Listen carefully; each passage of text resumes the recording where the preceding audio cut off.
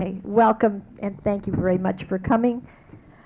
I'm Joan Rodman Gulianos. I'm the director of the Writer at Work series of the Gallatin Division, and I want to welcome you also on behalf of Dean London, who could not be here this evening.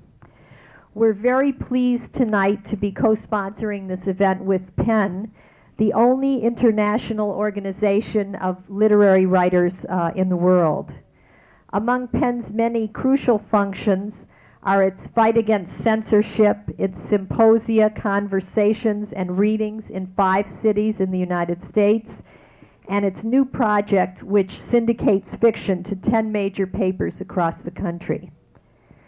Last year, around this time, in April, the Writer at Work series, and I think some of you were here, presented a panel on writing and healing, in which we discussed not only the act of writing, but some of its effects.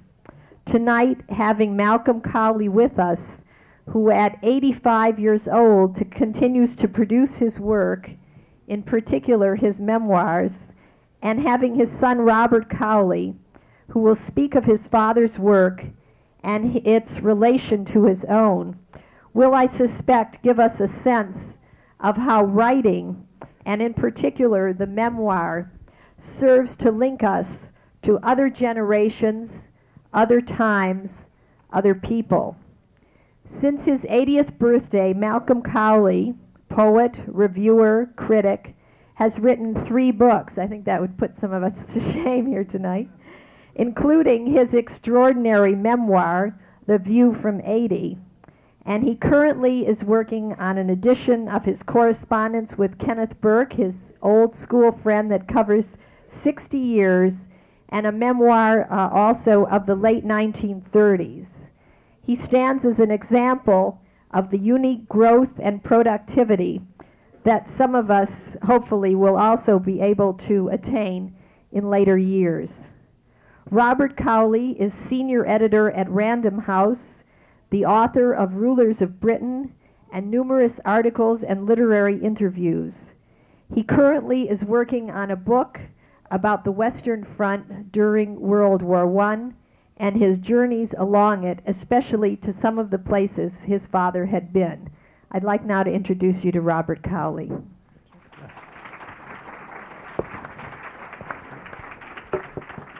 Thank you very much.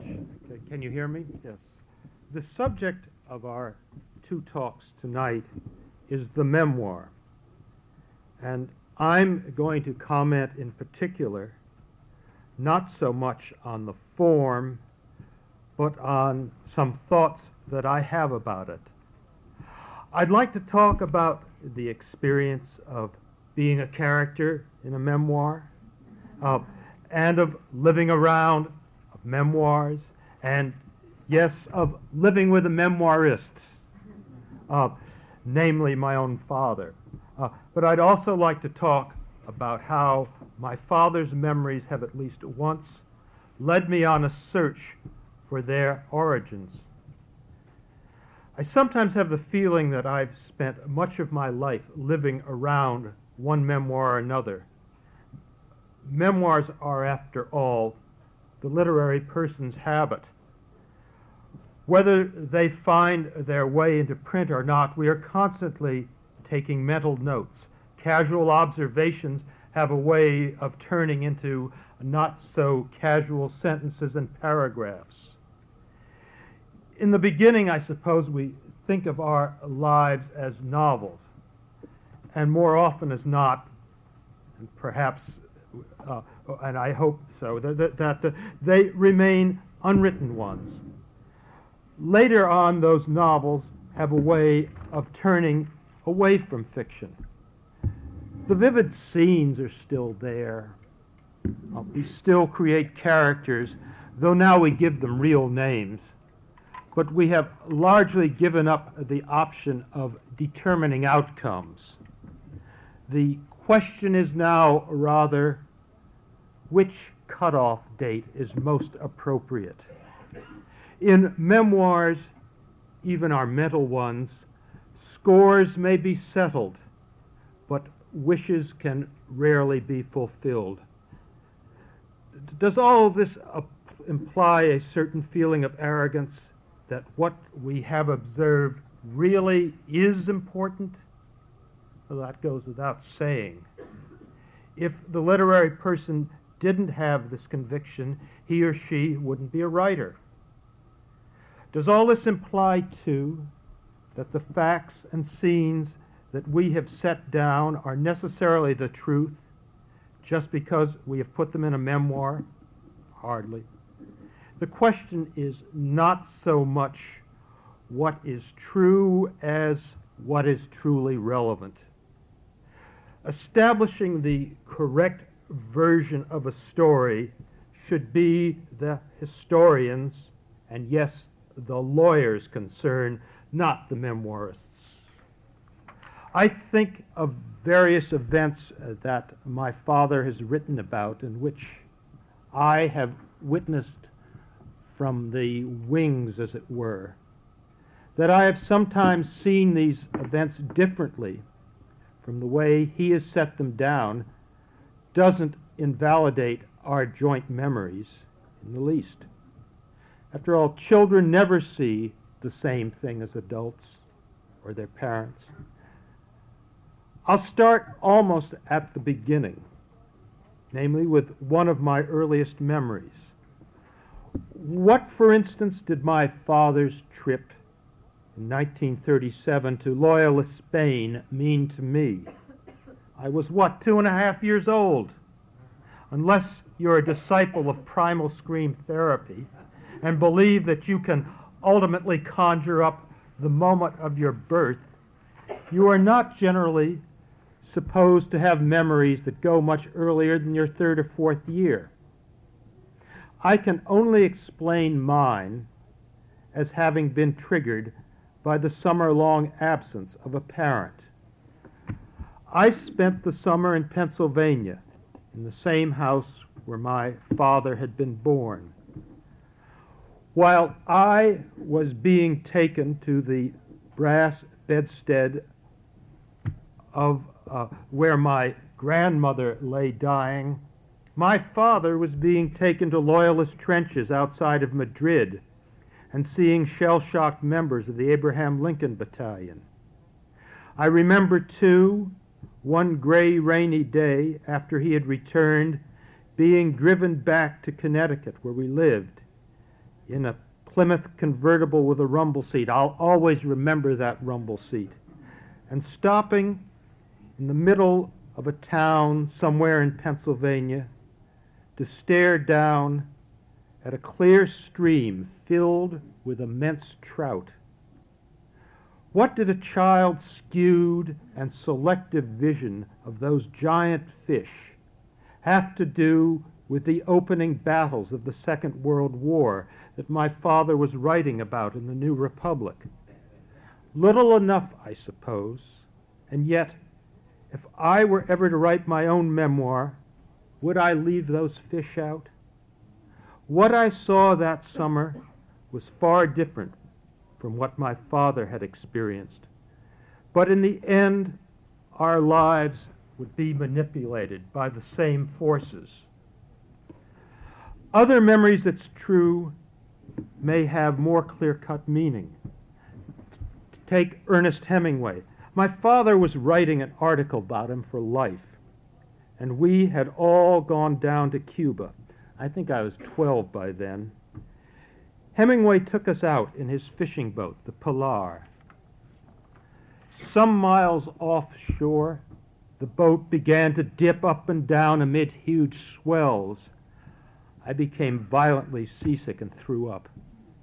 Hemingway turned from the wheel, casually and without annoyance, took off his jersey, stooped to wipe up the mess, and threw the garment over the side. I'm sure that's not what my father remembers about that day. If I had been in his place, I probably would have remembered catching a barracuda, which he did. Some of my memories of my memoirist father made a poignant comment, I think, on the main event that he had witnessed. There was the summer of 1948 when he testified at the Hiss trial for the defense. I really have little idea of my father's ordeal on the witness stand beyond what I have read and details he's told me. For instance, that he was bullied unmercifully about his deafness by the prosecutor. I do remember two things. The first was Eric Severide on the CBS evening radio news saying, "Today a man named Malcolm Cowley testified." A man named Malcolm Cowley. I had never quite thought of my father in that way. The other memory was not so benign. The next morning I was riding on my bike past a neighboring farm when two boys I knew well rose up from some bushes and ran after me, hurling stones and shouting, "Commie, commie!" No wonder both of us have more than a slight distaste for that period. But let me return to what I was saying earlier. Even when the event that two or more people contemplate is the same, their perceptions of it rarely are. Have you ever looked at pictures of a wedding taken by various photographers? Are they really shots of the same ceremony? People will always be saying, "That's not the way it was. That's not the way it happened." Think about the current ruckus between Mayor Koch and Governor Cuomo, both newly minted memoirists, about their versions of the same meeting at which somebody did or did not promise something. Will we ever know the truth? And does it really matter? And yet, for all their faults, who can deny the importance of memoirs? In a conversation we had last spring, my father said to me, "Histories by a member of the next generation are always somewhat false. And from the outside, there is this whole mass of memories which nobody can reconstruct. You have to have lived them. The memoir is the best defense we have. Whatever its faults, it usually manages to give a feeling about a time, or at least a clue to what people were feeling that you can't find elsewhere. That can be much more valuable than the facts those memoirists relate."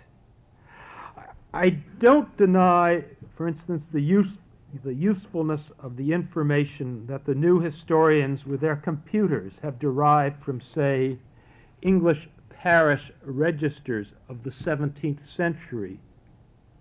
Computers can reveal the average age when people married or died. But what can they tell us about the weddings themselves or the funerals?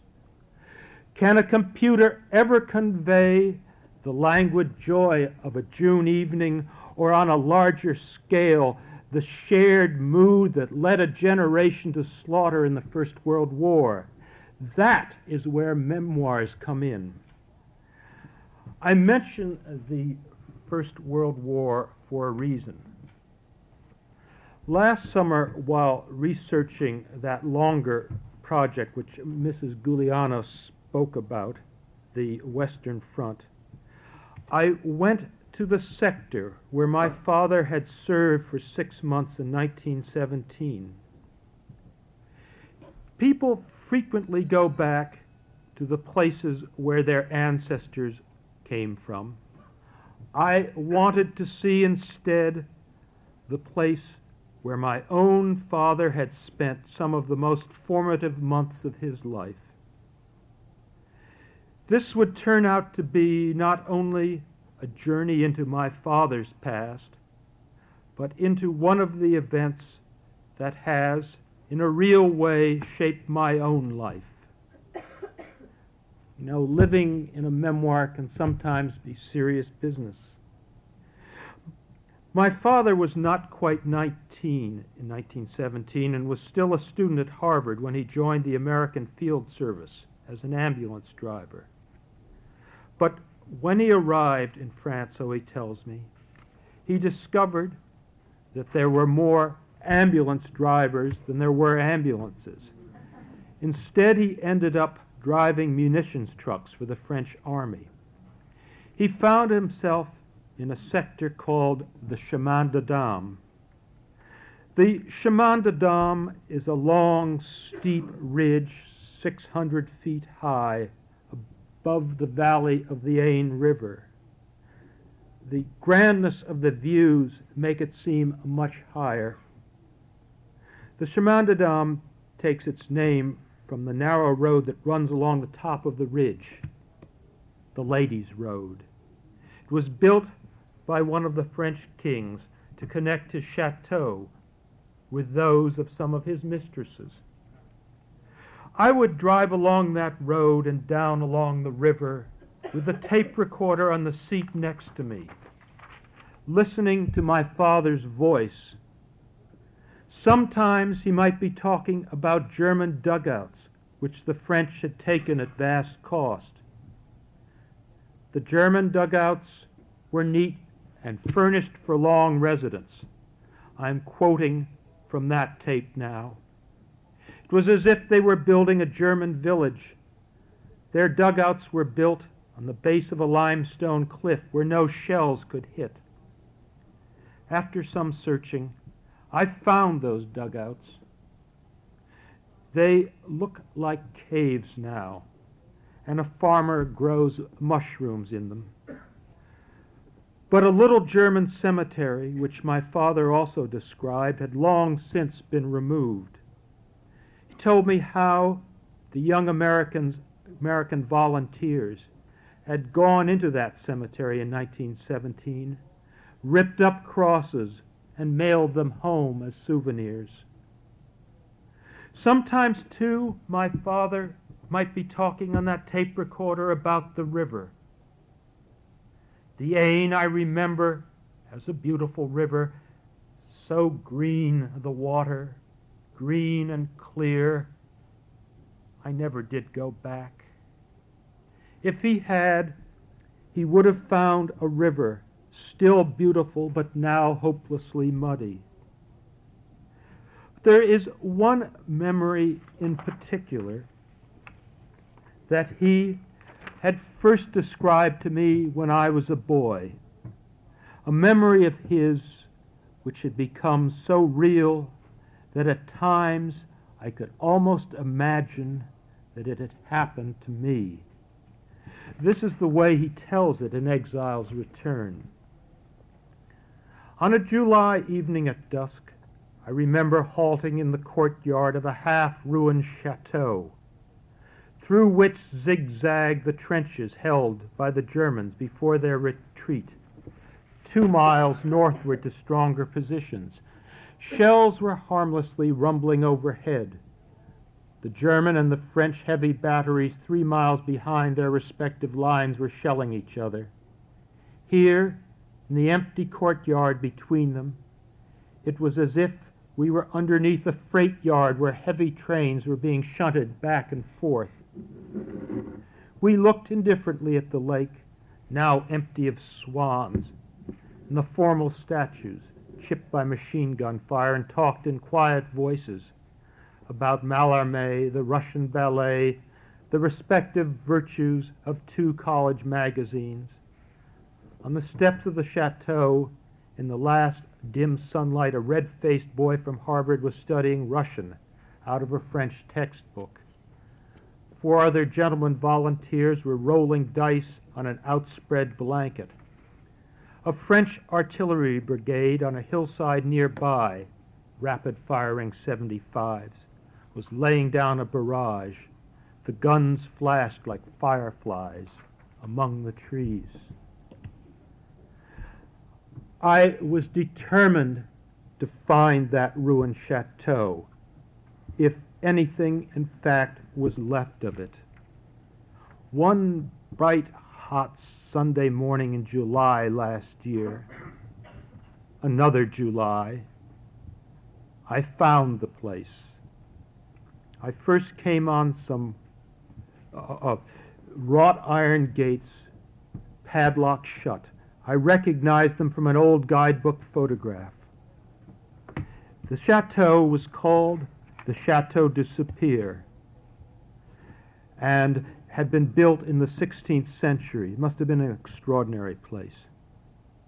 Then, a few hundred yards beyond, at the edge of the village of Saupierre, I parked my car. Below me was a great cornfield which stretched almost to the river. Freestanding in the middle of all that corn was a huge ornamental gateway, 3 arches surmounted by stone lions. I started down the hill, gingerly, trying not to trample the corn. A small dog came out of a house nearby and began to yap ferociously. The man followed it. I wanted to say, "My father was down there 66 years ago. Mon père était, but my French suddenly deserted me." The man simply shook a finger in my direction and returned to the house. I stood for a moment more, looking at those gates and at a huge brick wall, perhaps a mile long and mysteriously still intact, that surrounded the great field. That wall, the iron gates, and the lion arches in the corn were all that remained of the Chateau de Saupierre. And yet they were enough to fix a memory. I only wish that my father had been with me then. There is one thing else that survives, and I will read it to you now.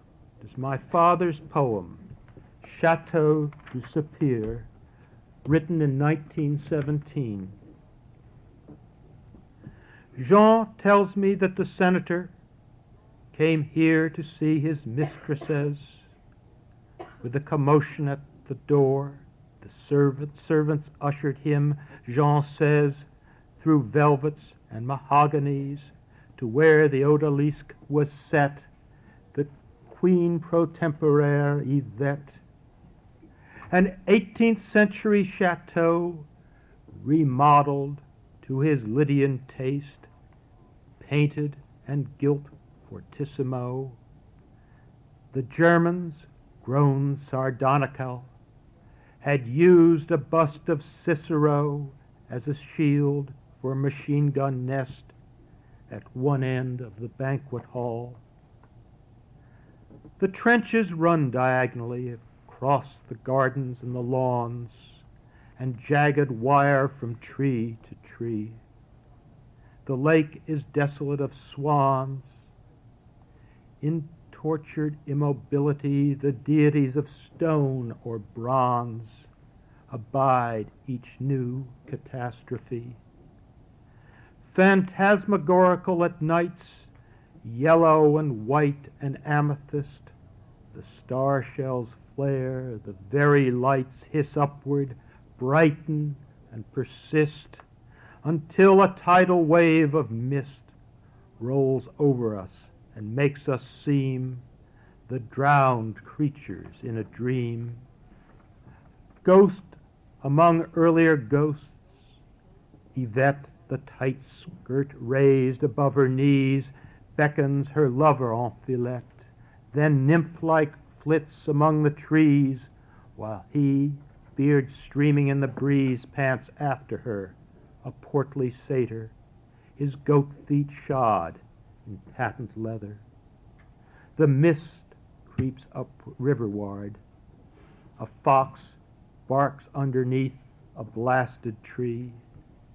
An enemy machine gun mocks this antebellum coquetry, and then falls silent, while a bronze Silenus, patron of these lawns, lies riddled like a pepper box.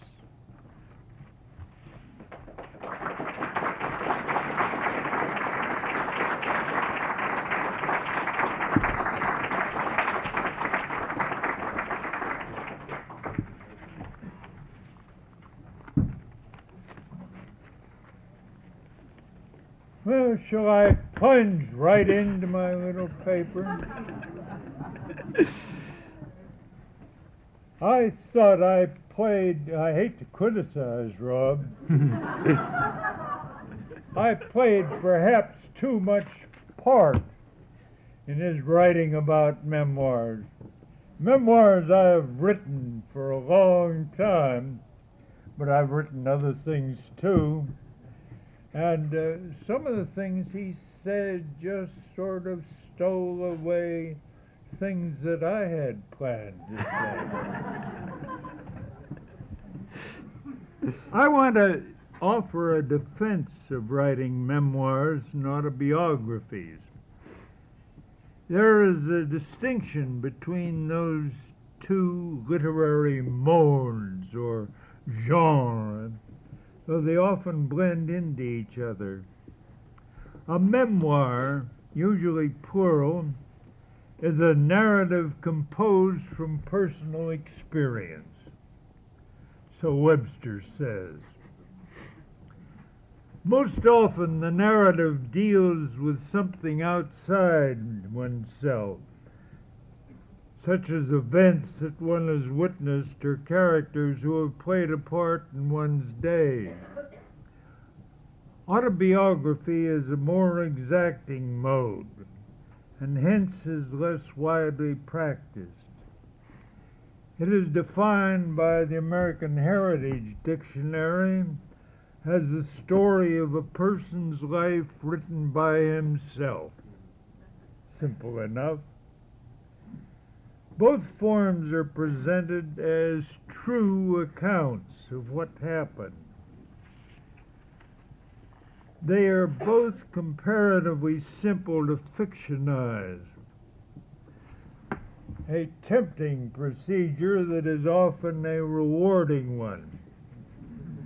A very large portion of 20th century literature, including some of its greatest novels, is in essence memoiristic. Indeed, the distinction between nonfiction and fiction is hard to maintain in the case of literary works. Both the memoirists and the novelists are trying to impose a shape on events. Both are telling stories.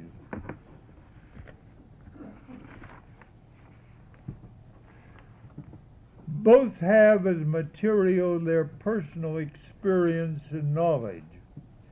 In other words, the things they remember. The difference here is that the novelist has a great deal more freedom in choosing things to represent, and even the freedom to recount what never happened. Now, when reading Stephen Hero, after reading a portrait of the artist as a young man, one notes how Joyce, that superb architect, had risen above facts when rewriting the earlier manuscript. But he did not depart from the essential truth about himself. And a portrait, besides its place in the history of fiction, is also among the lasting autobiographies. Remembrance of things past is an autobiography on a vaster scale, with an abundance of invented episodes and a change of sex. It is also the greatest novel of our century. Sometimes the difference between nonfiction and fiction seems to be chiefly a matter of pronouns. The memoirist says I or we. The novelist more often says he or she. And when he does speak in the first person, He is usually presenting the thoughts and deeds of an invented character. But rules about the use of pronouns are riddled with exceptions. Two of the best American autobiographies, You Shan't by Conrad Aiken and The Education of Henry Adams, are narratives in the third person. Aiken refers to himself as D or Demarest, while Adams is always he. In rereading The Education, one cannot fail to note that important episodes in Adams's life, as notably his marriage, are totally omitted from the narrative. Each event that he recounts is true, so far as he could make it so, but he has made a selection among true events in order to give the book a novelistic form. It can indeed be read as a novel, a better one, incidentally, than Dreiser's purported novel, The Genius, which also tries to tell what really happened. The special quality of a memoiristic book is partly determined by the period of the author's life at which the book was written. Many such books are written before the author has accumulated a sufficient fund of experience and knowledge. One result is that many first novels, including most of those that remain in manuscript after being rejected by 20 publishers, might be called the education of, and you supply the young author's name. A few of them have a vividness and immediacy that might have been lost if the author had waited a few more years to write them. A famous example is Hemingway's The Sun Also Rises. John Glasgow's Memoirs of Montparnasse was written before the author was 21, though it wasn't published until long afterward. It deserves to be read at last and recognized as the most dramatic of the many narratives that deal with Paris's pilgrims of art. But these two books are notable exceptions to a general rule, namely that most memoirs or memoiristic novels are written too soon. The story they tell, that they have to tell, the author having too little experience to tell another, is his progress over a few years from being a mere twerp to being an accomplished oaf.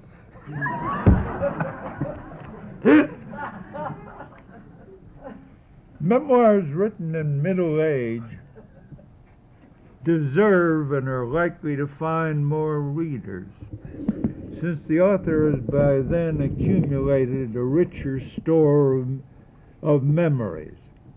He doesn't have to choose among them deliberately.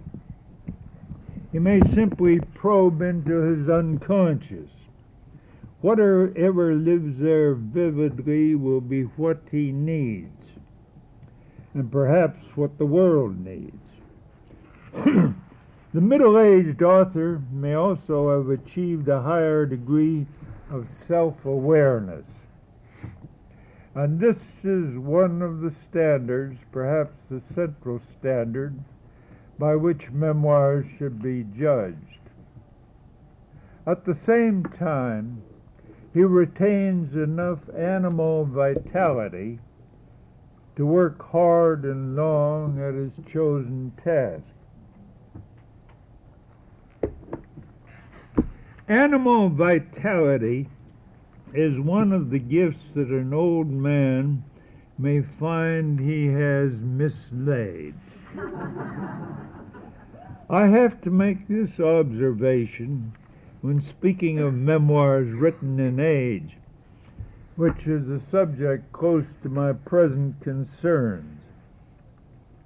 I have been a memoirist, as Rob noted, almost from the beginning.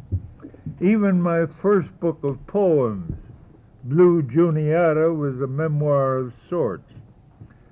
My first prose book, Exile's Return, started out to be a personal memoir, though later in the course of writing and revision became something else, something close to a collective novel about members of my generation. I wish now that I could write again with the same confident swagger. Having continued in the field for more than 50 years, I find that the aged man and woman writing memoirs is burdened with special handicaps, among which the mere lack of energy is not the greatest. A worse affliction is that some of one's memories are not as sharp or as richly detailed as there were when one was a mere septuagenarian. But the richness of detail can be recaptured if one perseveres. There are letters and daybooks to consult and tunes that echo in one's head, each of them suggesting an occasion. And meanwhile, one finds that the older memoirist has a few real and great advantages over his younger rivals. Perhaps the greatest is that he knows exactly what he wants to do, which is to sweep away the rubbish that has accumulated over the years and to find beneath it his or her real shape and story. In the course of my own search for and through and under memories, I looked for what Kenneth Burke, my oldest friend, calls watershed moments. That is, the scenes or episodes after which one's thoughts flow in a different direction. One of those moments occurred when I was 14 years old. I stood alone on the east bank of the Mississippi at Quincy, Illinois, where my grandmother lived. The river was a mile wide, and from bank to bank its current moved past me solidly and relentlessly. 100 yards from shore, a water-soaked log bobbed up and down while being carried onward. The scene haunted me. I don't know why. And later I dreamed about it. In the dream I had become the water-soaked log. But somehow the log had eyes to observe what happened on the bank as it was borne along. Still later, much later, I came to feel that what I had found was a guiding metaphor. The river was history, and we were all involved in it as objects on the relentlessly moving surface. It would never turn back. Our only freedom was to become more conscious of the spectacle as it unrolled. That was an underlying perception, and there were others. My father was a religious man, a Swedenborgian with an utter faith in the wisdom of divine providence. For him, everything that happened was part of God's plan, I accepted that faith for a time, as children do, then gradually abandoned it. In part and instinctively, I replaced it with another faith, this time in nature or life or the human community. I wasn't sure what to call it. At any rate, there was some force outside ourselves, or so I felt, that would take care of things in its own secret and dilatory fashion. It was no use being vastly ambitious for one's person. If there were virtues inside us, they would come out over the years and the world would recognize them. We pass for what we are, Emerson said. If there was little inside, we had better accept the situation and live with it.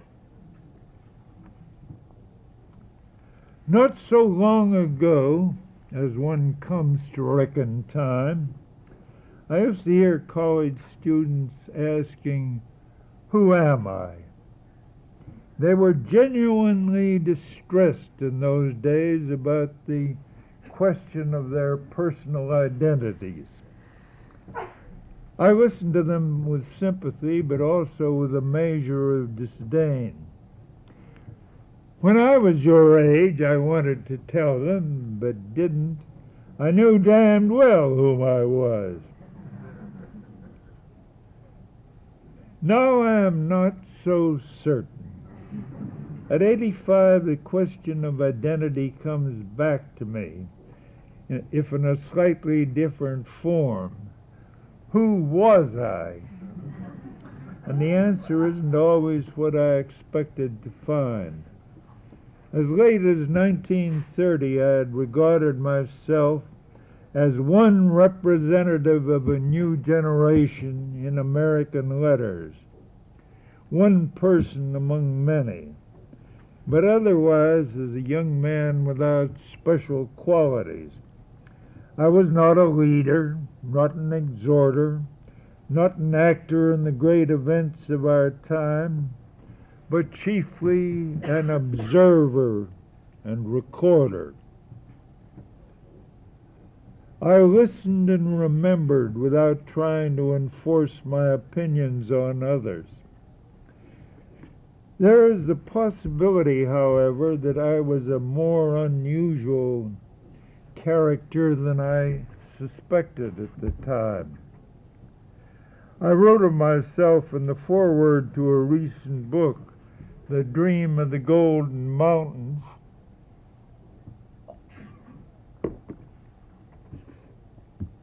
And that author, that observer who was trying to be candid about himself, what sort of person was he in 1930?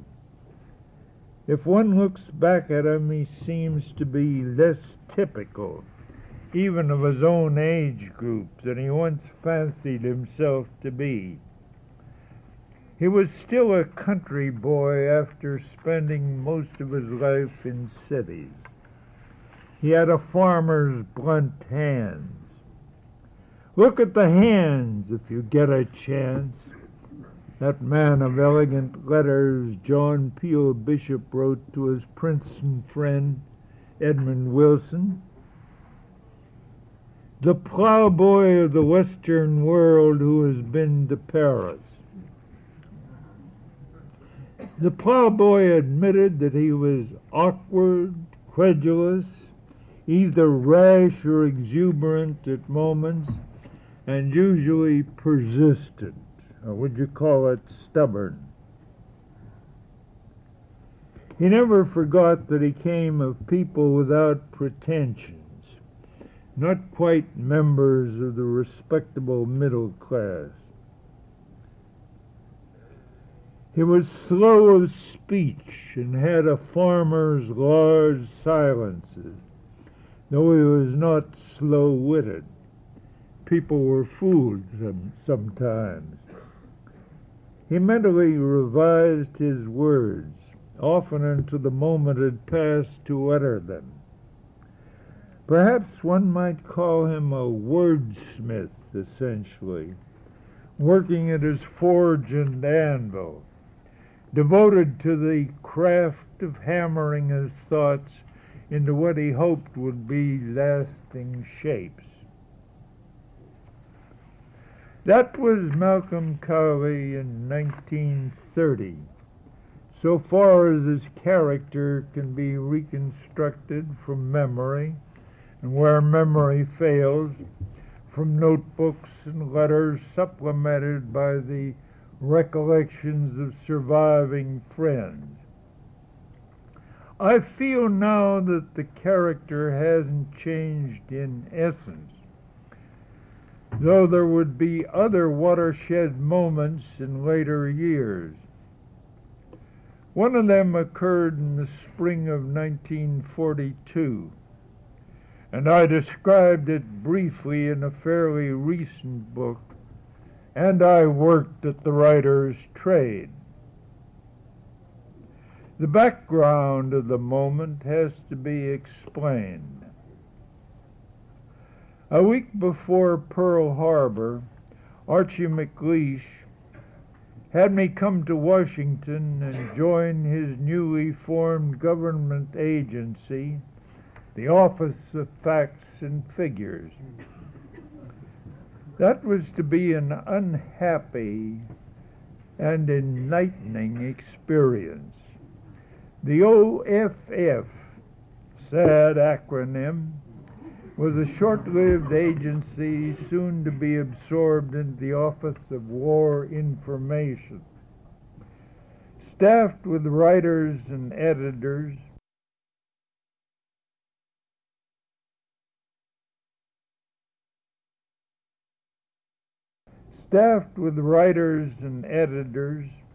all eager to play a part in the war effort, it was regarded by congressmen as a haven for impractical people with dangerous opinions. The Dies Committee went to work on it. Since I had once permitted my name to be used on the letterheads of a great many radical organizations, I was chosen from the staff as the most vulnerable target. For 2 months or more, I was presented in almost every issue of the Congressional Record as a horrible example. Then I resigned in order to stop the attacks and let the OFF get on with its work. By the 1st of April, I was back in Connecticut, writing book reviews for the New Republic and spading up my garden. I made a number of resolutions between spadefuls of cold brown earth. Not to join anything in the future. Not to write statements. Not to sign statements written by others. Not to let my name appear on letterheads. Not to attend meetings, much less take the chair as I had often done in the past. Not, I grunted, stepping hard on the spade. Not. I remembered something that Whittaker Chambers had said to me in 1940. The counter-revolutionary purge is still to come. After those months in Washington, I was ready to believe him on that point. Vaguely, I foresaw the inquisitions of the McCarthy years and was preparing to survive them in obscurity as regards political issues, but with self-respect, not beating my breast or turning informer. I felt politically amputated, emasculated, but then I had never been happy among politicians. Now, with a sense of release and opportunity, I could get back to my proper field of interest, which was the literary history of the years through which I had lived. The search for one's own past is a fascinating occupation, and one that seems most appropriate for older memoirists. It is one of the privileges that partly compensates for his handicaps. In earlier years, the older memoirist had been too busy living to think much about himself. But now at last he has an opportunity, if not always the time, to discover the shape of his life. He has the perspective of years in which important events continue to stand out, while much that is trivial fades into the background. He may have acquired the useful feeling that he is lived in history. Memoirs are not history, by the way. I read a volume partly of reminiscences today by a man who had lived through 25 years, from 1925 to 1950. And I thought to myself, I wish to God he'd tell me what he felt. That would be firsthand. That would be a minor revelation, but a revelation still. Instead, he made, I must say, very intelligent generalities about those years, and that wasn't what I wanted.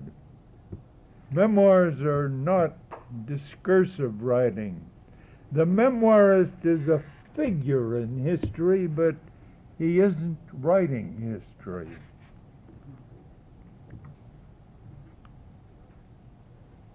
Now, all these are advantages enjoyed by the older memoirist, if he can make the most of them. Also, he is free to write with perfect candor, remembering, as he should do at every moment, that an old person has nothing to lose by telling the truth. Every human life is a drama, brief or prolonged, commonplace or amazing, and different in all its details, or almost all, from every other human life. The difference, however, is not complete.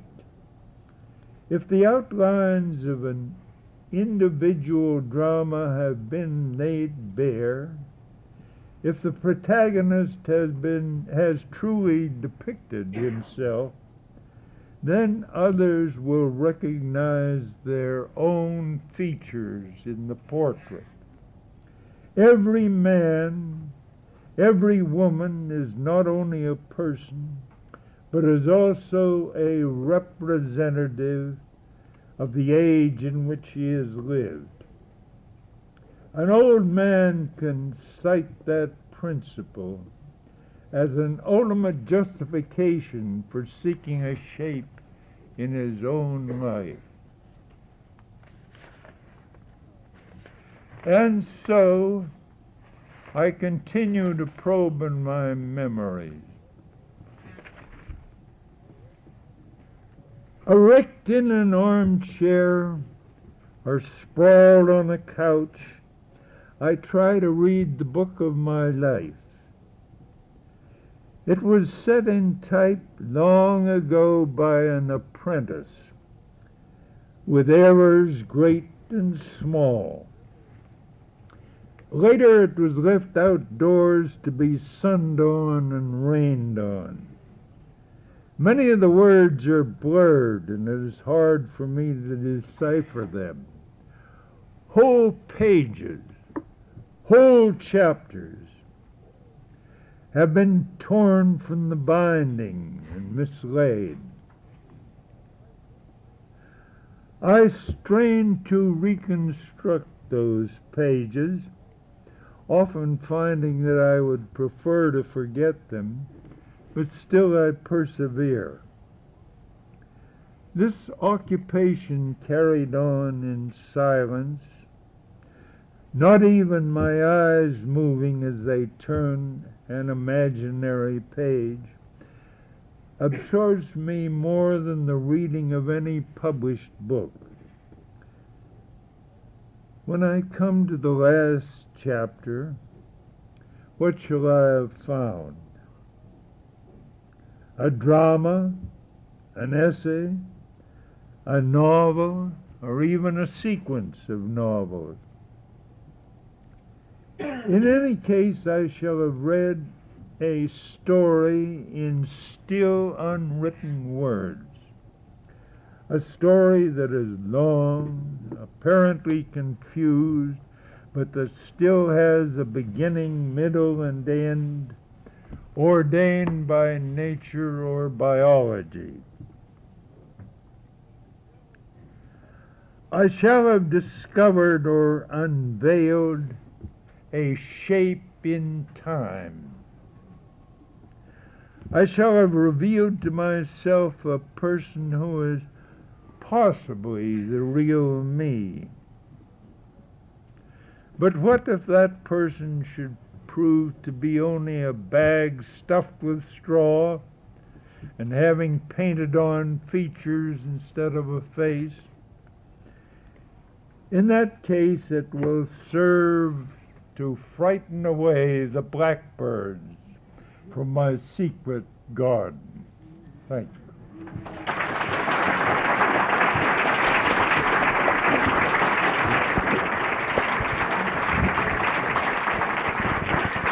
I think you'll agree with me.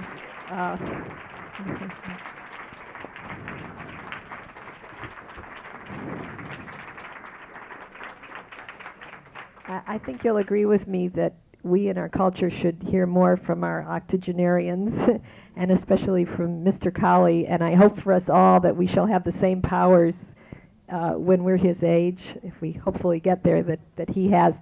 I know many of you would like to ask questions, so I'll turn the mic over to him.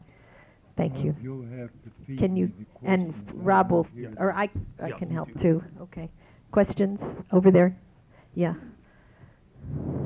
Reader of yours, Mr. Cowley, back in the 30s, I was more than a little surprised and a little disappointed that you let the congressman from Texas, the Martin Dyes, whom I don't think more than 1 in 10 knows today, the forerunner of Joe McCarthy, frighten you from political activity, prevent you from putting your name on a statement about things that you believe.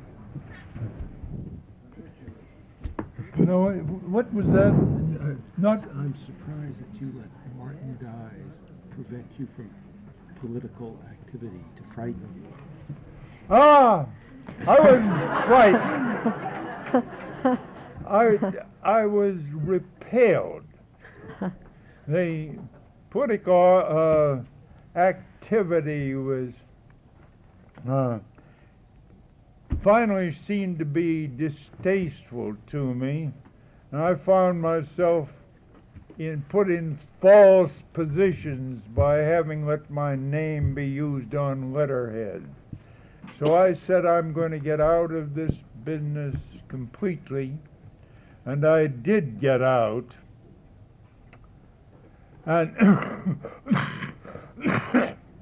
with a sense of relief, but also I'm going to tell you with a sense of being somehow politically amputated and even emasculated. Well, it's what I had to do, and I lived through the McCarthy era without once beating my breast or without once giving names or anything, even testifying. Just in obscurity, but in respectable obscurity. Okay. Other questions? Are there any other questions? Yeah, back there. Yes. Yeah, perhaps that question doesn't reflect what I feel about my vague memories of Malcolm Cowley's activities. I mean, he was involved in quite a few things, not all political either. If I'm not mistaken, in the American Writers' Congress, the founding of it, back in the 30s, but principally the idea of bringing it to today. Does a writer, does a literary person like Mr. Cowley, do any of us, have to lead with our political convictions in terms of being writers? I think that's a dilemma, and I wonder if Mr. Cowley might have a comment about PEN, the organization itself. Does it cut the edge of a political concern for us as writers? Does it do so enough? That's about it. Let's see how we Phrase that question. you have to pardon my. You have Does you're a the- little bit of Can he, hearing problem. Yeah. does the writer, can he hear me on the? Yes, can you hear? I think can hear you. the question had to do with what role should politics play in a writer's existence and in a writer's existence now, and what about the Pen Club? What do you feel about the Pen activity What of the about Pen the Club? Pen Club. P-E-N. Well, what part? Now, you see, you're getting away from memoirs into another field entirely, which is fascinating, which was the subject of enormous arguments during the 1930s. I think that everyone should end by finding what is inside him and letting that be expressed. If what is inside him is essentially political interests, or essentially, I should say, public interest, then let him exercise public interests and not try at the same time to be an imaginative writer. And if what is inside him is the literary feeling, then it is better to go ahead and be a writer with only a, I was going to say tangential, but that isn't quite the right thing. He should retain a real consciousness of politics. Any man who lives in this world of ours and tries to remain completely unconscious of political issues is denying and cheapening and reducing himself. And yet he has to have this strength to say, if he is essentially a writer, no, I will abstain at this moment. Okay, are there other questions? Nona Balakian.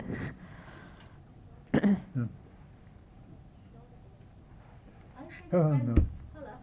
I think that when brings up the question of politics versus a writer's role in society as a writer, I look at Malcolm Cowley and I say to myself, what a tremendous social and literary contribution he has made. You look around nowadays and you don't see a Malcolm Cowley. You don't see someone who has, within his own period, recognized worthwhile talents, evaluated them, and kept them alive. I don't see anyone like that today, whether they are political, literary, or social, or anything. And I think that this is perhaps an aspect Mr. Cowley himself has not pointed out to us tonight. Thank you. Nona Balakian, I think many people will know, she's an editor from the New York Times Book Review and a very fine critic, and she was saying, Mr. Cowley, that one aspect which you haven't pointed out very much tonight about yourself is how you have helped to recognize and develop other talent, and she does not see anyone like yourself nowadays. There's no one who seems to be doing this kind of thing. Well, I don't know. I can't boast about myself because it seems to me that essentially I have led a fairly easy life. That is, slaving away at my desk and for years and years in my garden, but otherwise without great hardships. So I think our society has been so rich that it has taken care practically of, not of everybody, because we know there are millions who aren't taken care of, but on the other hand, it has taken care of everybody who was judged to have something to contribute to society. Now, the little distinction I had, such as it was, that except for the long job on the New Republic, which actually ran from 1930 to 1940, I have been my own man. I have taken jobs and I have turned jobs down. I have been a professor. Oh, I love that. The rule was that I would take a professorship, but for no more, never any more than one semester every other year, or sometimes a quarter. And it was very funny that I got promoted in that process. When I started out, I'd be listed in the catalog as a visiting lecturer. Then after a while, I became a visiting professor. Then after a few more years, I became a visiting distinguished professor. I wondered, why in God's name these promotions? Well, it was because I had dickered for salary, and in order to pay me a bigger salary, they had to give me a bigger title. But I wondered if I wouldn't someday be visiting honorary scholar in residence or something like that. A good long title. But in a way, I was proud of this business of being a freelance, not in debt or not greatly indebted to anyone. And I don't think there are very many at the present time, especially not in the field of literary criticism and memoirs. There's a question over there. My question is to Mr. Robert Cowley. Mm-hmm. I was very intrigued by your description of that trash-filled brook, which I could never have described myself looking at that same brook at that time. And I was wondering how you would advise the memoirist reader how much he should interpret as poetic license on the part of a very acute person who's around his surroundings, and how it distinguishes itself from in fact that brook, which may have been a little bit cloudy. It wasn't quite so sparkling, but it sounds better when you write it than if you read it. Well, first place that brook I remember, as I said, from 2.5 years old. My father has the name of the town in Pennsylvania. I wouldn't have remembered that at that age up. The whole I think it's again the thing of not reading memoirs as strict history. Read them the way you'd read a novel. I was thinking, for instance, in my researches a little while ago, I'd written to an archivist at the Imperial War Museum in London, and I'd mentioned something, and in connection with this, I also mentioned Robert Graves's Goodbye to All That, which is, I consider, one of the great memoirs of this century. And the man wrote back, he said, "My dear Mr. Cowley, I hope you won't take Graves as strict history," and went on in that vein. Well, hell with him. That book is a great book. Yes, there are things that he tells tall tales, I suppose, but it again, it's what also my father was saying. It's the feeling of that book, how he felt, Graves felt about a time, about the people he was with. It's not so much the truth of the anecdotes he told. Okay, I think I wanted to interject something that I was reminded of by Rob's last remark, that it seems to me quite extraordinary that he should have remembered things that happened when he was 2.5 years old. This is documented because he told the memories was of the room where my mother lay dying, and that was, she was dead the next year, so it would have to be when Rob was 2.5. The town was Belseno. But not the town with the trout. What was the name? Bellefontaine or something? Oh, Bellefonte, yes. Bellefonte, yes. In Center County. I think it was in Spring Creek. There were trout in there. What happened, very interesting, has nothing to do with memoirs,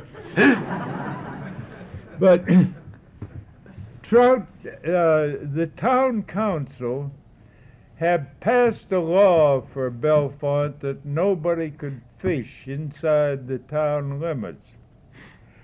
And this passed from ear to ear among the trout. They came down inside the town limits. And then people saw them and began feeding them hamburgers. So those trout had 30 years ago, they'd grown to enormous size. I don't know what they are now, but there were 3 or 4 Hamburg heavens along the road, and they all subsisted on Hamburg for the trout. The trout grew and multiplied. We'll take one more question, and then there's an announcement from Penn. Okay, over here. I like the words rained on and sunned on. Could you stand up so they can? Yeah, I Oh, could. I'm sorry. And I wondered if I used them, would that be plagiarism, and would I feel guilty? She liked the word rained on and sunned on, and can she use them? Would that be plagiarism? Well, she liked the words rained on and sunned on. If she used them herself, would that be plagiarism? Oh no, go right ahead. Mike Gibbons. Is Pamela Pierce here I'll from? wrap a blue ribbon around them for you if you wish. Pamela Pierce from Penn wanted to make an announcement. Is she here? Oh, Pam. Okay. And then following this, there'll be a reception to which everyone's invited. And thank you very much. Thank you. I would like to bring to your, can you hear me? Is that working? That Monday night, the 30th, Penn and the Fund for Free Expression will be holding a benefit called Forbidden Writers. These are readings from the work of foreign writers who have been refused entry into the United States under the ideological exclusion provisions of the Immigration and Nationality Act. The readers will be Carolyn Forche, John Irving, Arthur Miller, Susan Sontag, and William Styron. The people being read from are Julio Cortázar, Mahmoud Darwish, Dario Fo, Gabriel Garcia Marquez, Pablo Neruda, and Angel Rama. It is Monday, April 30th at St. Peter's Church, Lexington and 54th Street. The admission is $15 to benefit the PEN Fund for Free Expression PEN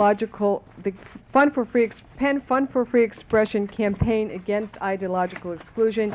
It is tax deductible, and a champagne reception follows. These will be on the table as you go out with ticket details on here. Thank you.